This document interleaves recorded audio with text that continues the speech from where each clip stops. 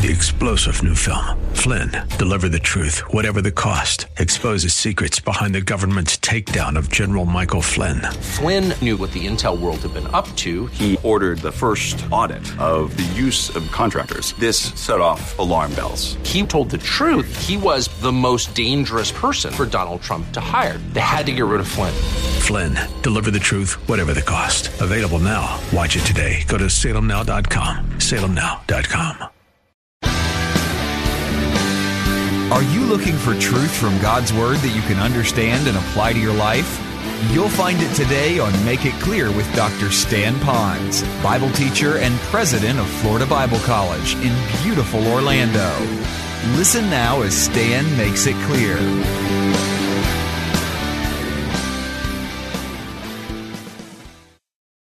The last four words are framed into a question that Jesus wanted Martha to answer, that George Washington might have wanted us to answer, and all of you that are listening at this special time. We need to answer this. It ends by this. Do you believe this? Huh? Believe what? That Jesus is the resurrection and the life. Even though you're dead, you will live. He who believes in me will never die.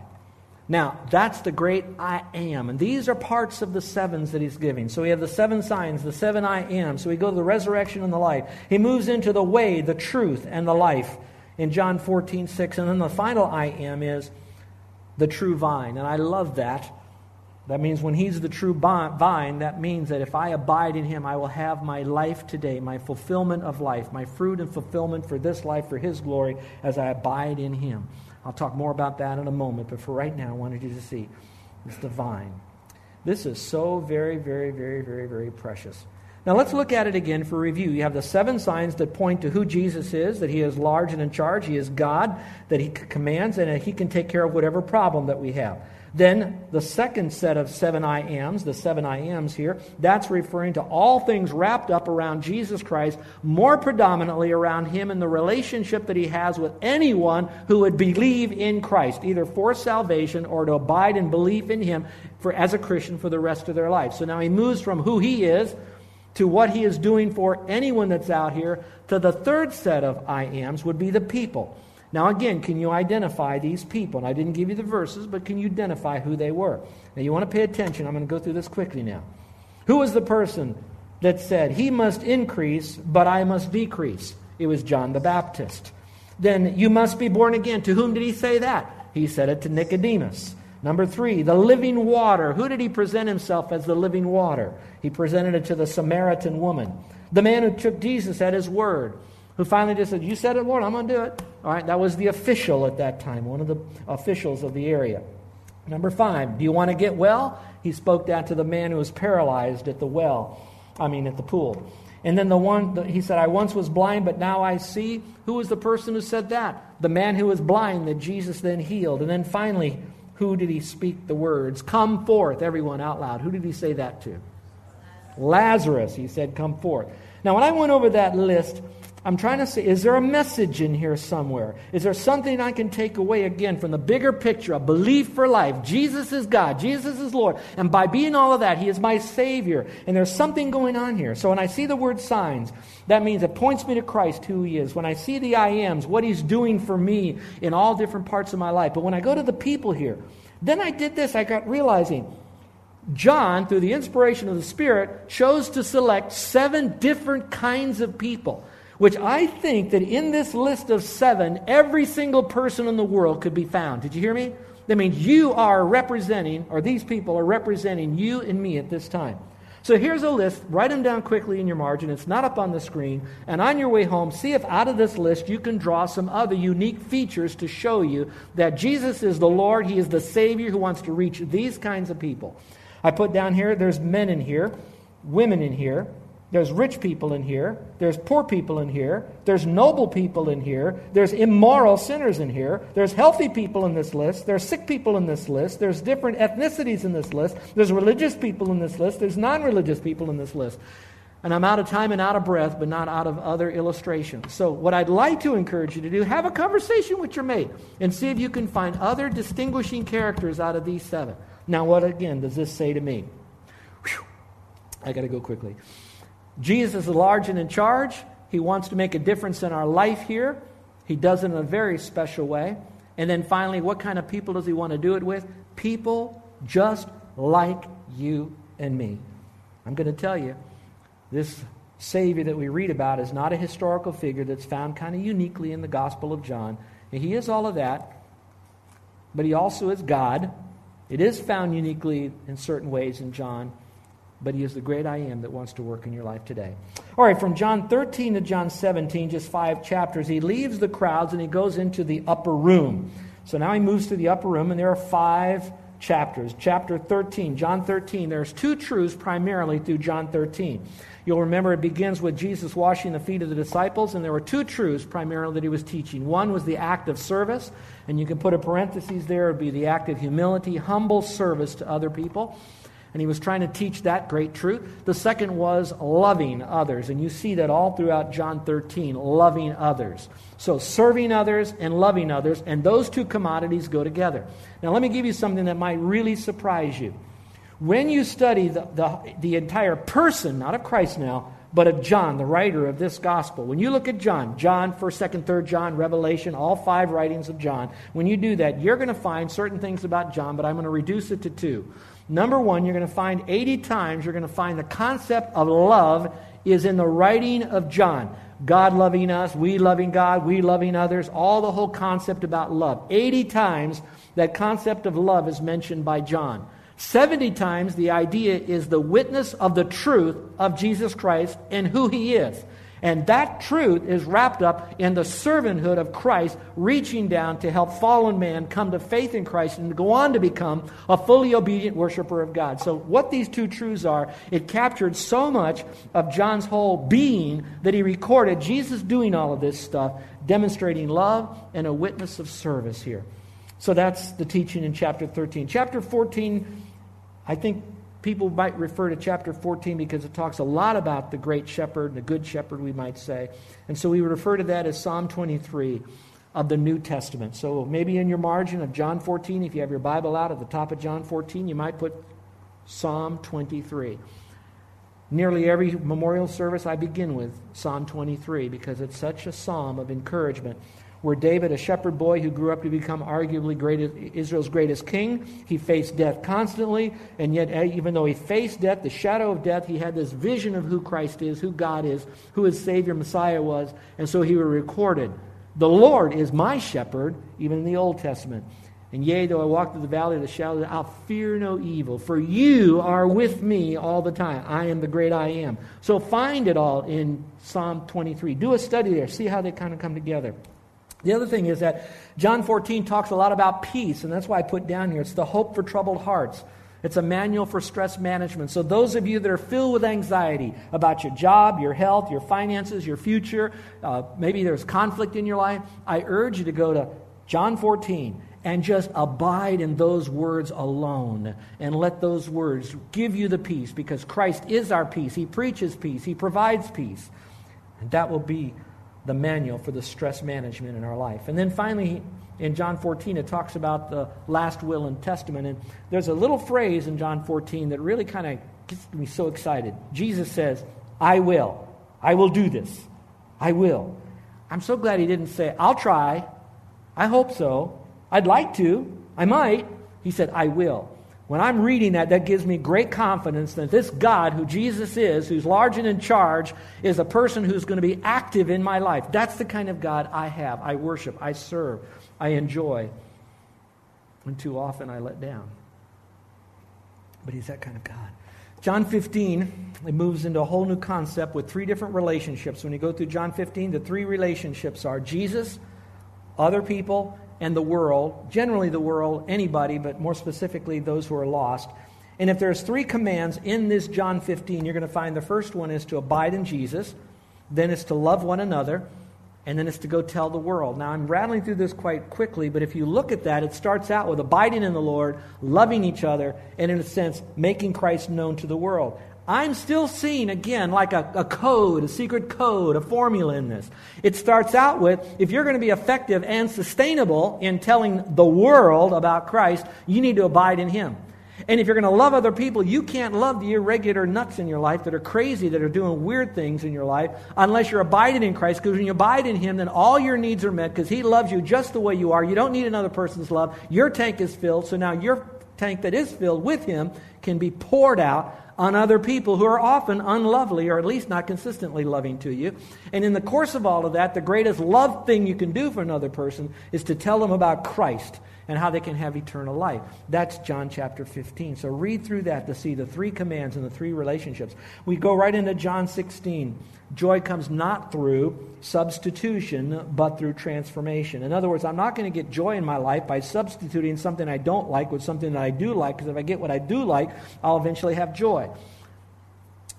Carol and I, we always bought used cars, and most of the cars that we have are cars that someone else was wanting to get rid of. We needed a car. It looked pretty good. And we kind of like, the price was right. The car was kind of like what we wanted. We had enough money, but we're also kind of taking the car that they had that they need to unload because they didn't want it any longer. So we're kind of doing them a favor by buying their car. Now, that's not too altruistic, but that was part of it. When we came to the island, we moved here. We only shipped one car here. It was my little my little Honda, that about a year ago it was stolen out of the parking lot, and that's another story. But the other thing is we bought a car here. So we bought a CR-V. And when Carol and I got that car, I mean, it was like, we're not going to eat in this car. Wipe your feet before you get in this car. Have you ever had a car like that you kind of treated like that? Would you say, uh-huh? Okay, so we had that car. Right now, the car is like a beach car. You see what I'm saying? Now, why am I telling you that? We had the joy when we got the car because we got an extra car, which was always, Carol, who has a car today? You pick me up, I pick you up, and all that conflict that goes on. You know what that is. So now we have a new car. Woo! That's all great. Woo! We got a great car. Whoa, look at this car. Real fancy car. Now that's old. And now I just can't wait to get one of those new 2015 Ford Mustang convertibles. Now, I'm joking. But my point is, it's not by this, we might call it, substitution. I like to say it's not by changing. Joy comes by exchanging whatever we have here for the fullness of joy that's found in Christ. And that about Christ that blocks His joy to me is when I have sin. And my sin is what clogs the joy tube that comes from Him that's inside of me. So if you're struggling with the joy of Jesus right now, you might want to unclog it with some kind of regard and iniquity in your heart and kind of pump out that junk so you can experience exchange. Be transformed by His joy. Chapter 17. Jesus prays about 3 things. It's that high priestly prayer. He prays for Himself, that He would be glorified. And of course, that happened at the cross.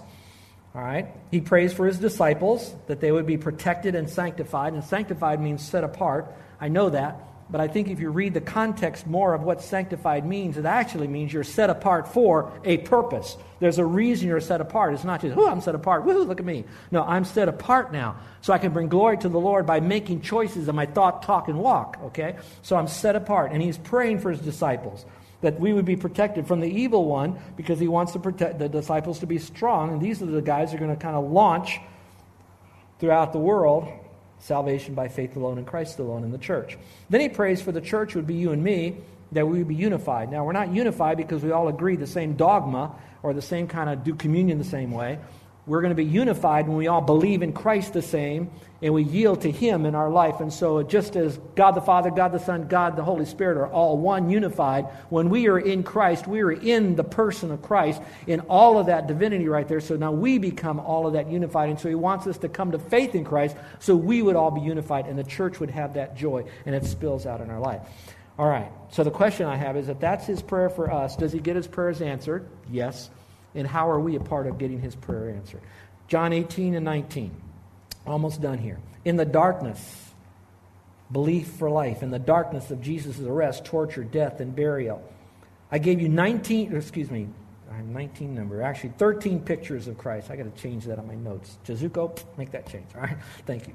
All right, picture 1, picture 13, all the way down. Look at this as I go through it. Flogged, taunted, Jesus before Pilate and the crowds. There's a whole bunch of people there. Jesus before Pilate alone, when Pilate's having his issue with him. Jesus at Gabbatha. What in the world is Gabbatha? That's a judgment seat that Pilate was at. Can you imagine the judge of all the world is sitting at a judgment seat of an unsaved guy over here that's kind of a guy that doesn't he's waffles on all of his leadership. All right. Then Jesus carries his own cross, and then Jesus is crucified on the cross, but not yet dead. And you got the sign that's up there that's now talking about who he is. Jesus is God. Then they cast lots for the limited amount of clothes that he had. They wanted to have it for themselves. Mary is at the foot of the cross, which would be his mother. He drinks a little bit of sour wine at that time because he said he would be thirsty. The Old Testament fulfilled the New Testament prophecy. Then he actually died, but nobody killed him. He willed himself to death. And at the very end, they desecrate his body by stabbing him with a spear.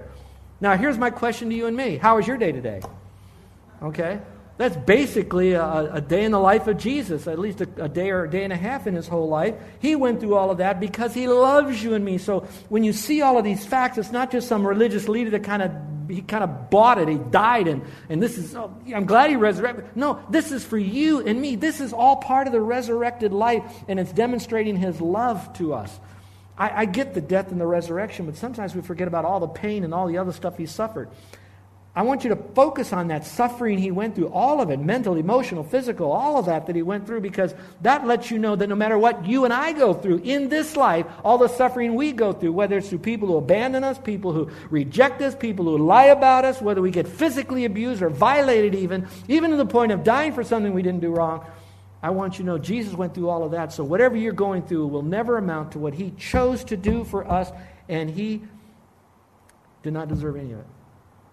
That's the kind of love that you want to surrender yourself as a Christian to. You want to just say, take my house, my car, my money, my life, my calendar, my whole life, and I want to give it to you, Lord. You've given your life for me. So how did this awe-inspiring series of pictures at the cross fit into my ordinary, often routine life? Well, there's 5 pictures I've given to you. Victory over sin, picture of his power in everyday life. Yourself as a person of incredible faith, because once you believe in this thing, you're believing in something that the world will just mock at. A picture of change in what is important to you. All of a sudden, this becomes important. This is why you have your life. This is what you make your decisions based on. Who Christ is and what he's done.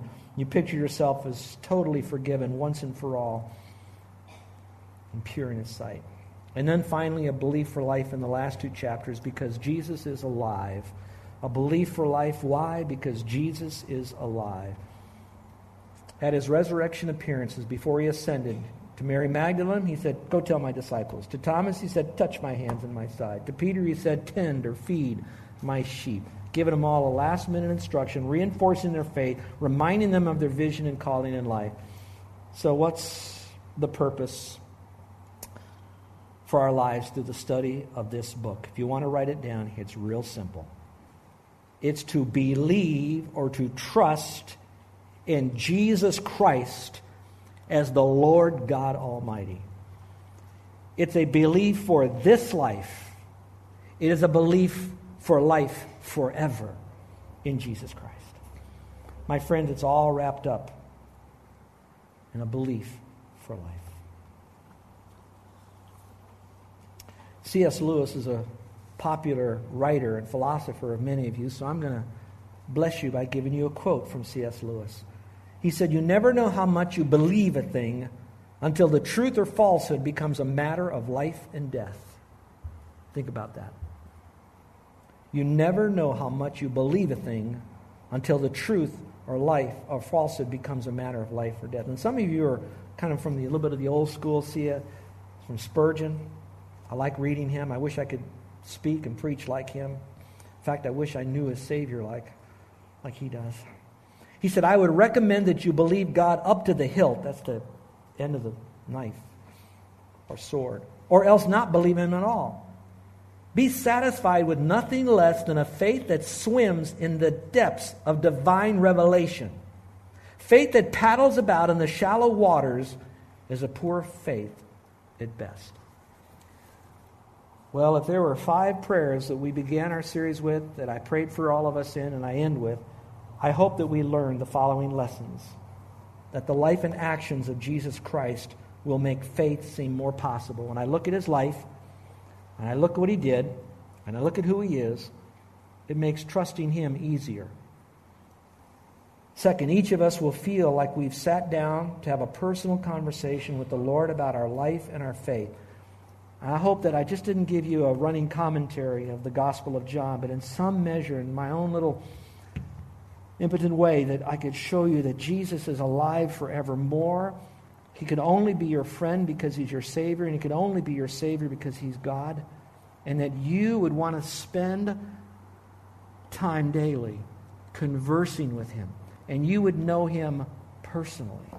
Number 3, that studying the miracles and works of Jesus will make our faith more powerful. In other words, knowing that He is alive and He's a miracle worker, that means, watch this, I will step out on faith and attempt great things for God because I know that He is real. He's the real deal. I've seen what He's done. So I could step out, whether it's a risk in a business, or risk in a relationship, or risk with my finances to give, or something like that to further the work, or go into missions, or to do something with our life that it's a risky faith, but it's a powerful faith because Jesus is who He claimed to be, and He proved it over and over and over. How much more proof does He have to give to you? I will tell you. 65 other books of the Bible.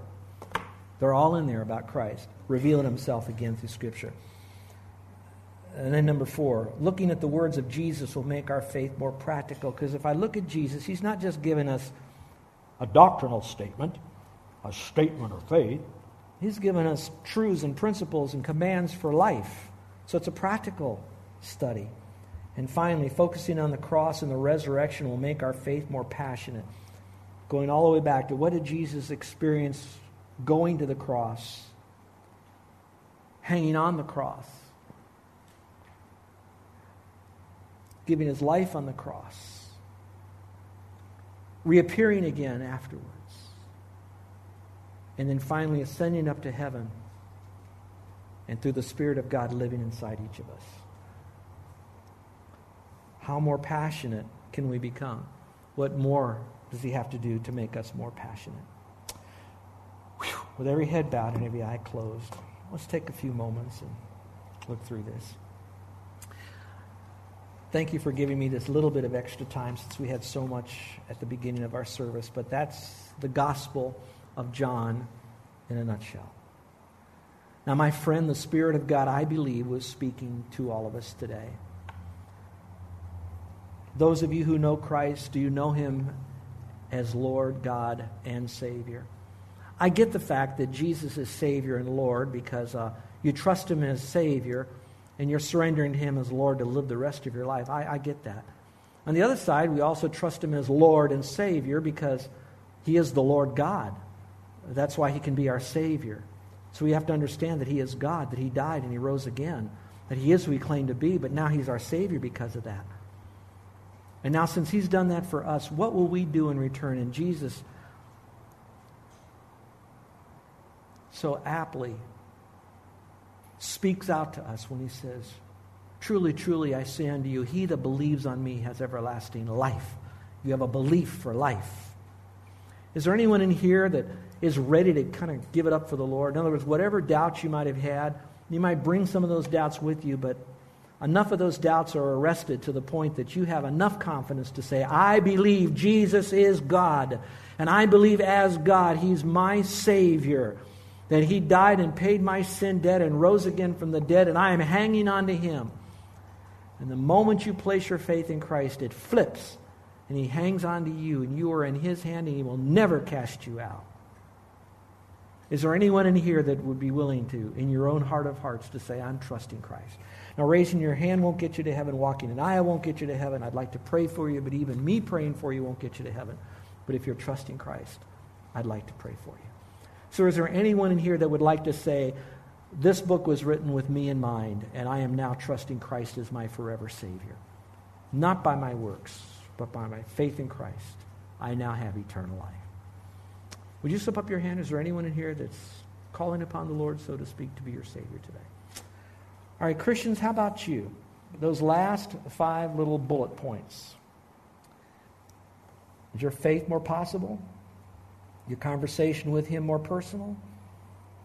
Is your faith more powerful? Is your faith practical? And is your faith now more passionate? What are you going to step out on these promises and do differently tomorrow? What will you exchange? How will you be transformed?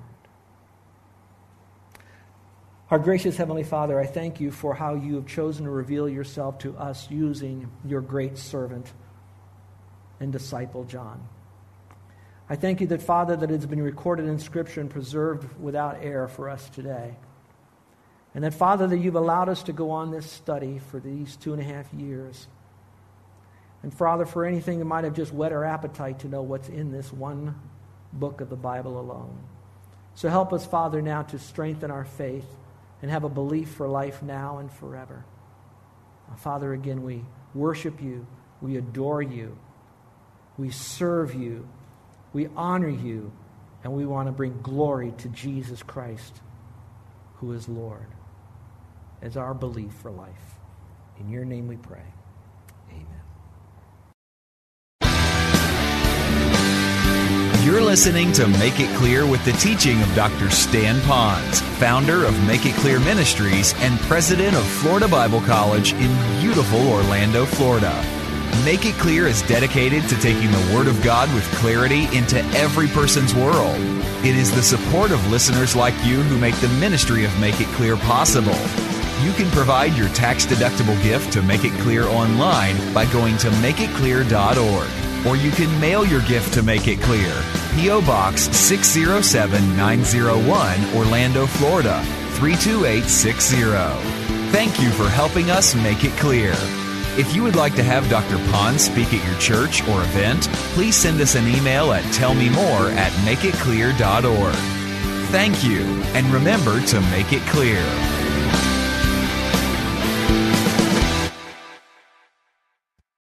Three-star General Michael J. Flynn, head of the Pentagon Intelligence Agency, knew all the government's dirty secrets. He was one of the most respected generals in the military. Flynn knew what the intel world had been up to. He understood its funding. He ordered the first audit of the use of contractors. This set off alarm bells. The explosive new documentary, Flynn, Deliver the Truth, Whatever the Cost, uncovers the facts behind this scandal. Flynn told the truth. He was the most dangerous person for Donald Trump to hire. I find out the worst enemy that I'm going to face in my life is right here in America. They took my assessment and they wanted me to change it. And I was like, I'm not changing it. They had to get rid of Flynn. With in-depth interviews, archival footage, and never-before-seen personal records of the man behind the headlines. I just felt like I was drowning. Flynn, Deliver the Truth, Whatever the Cost. Available now. Watch it today. Go to salemnow.com. salemnow.com.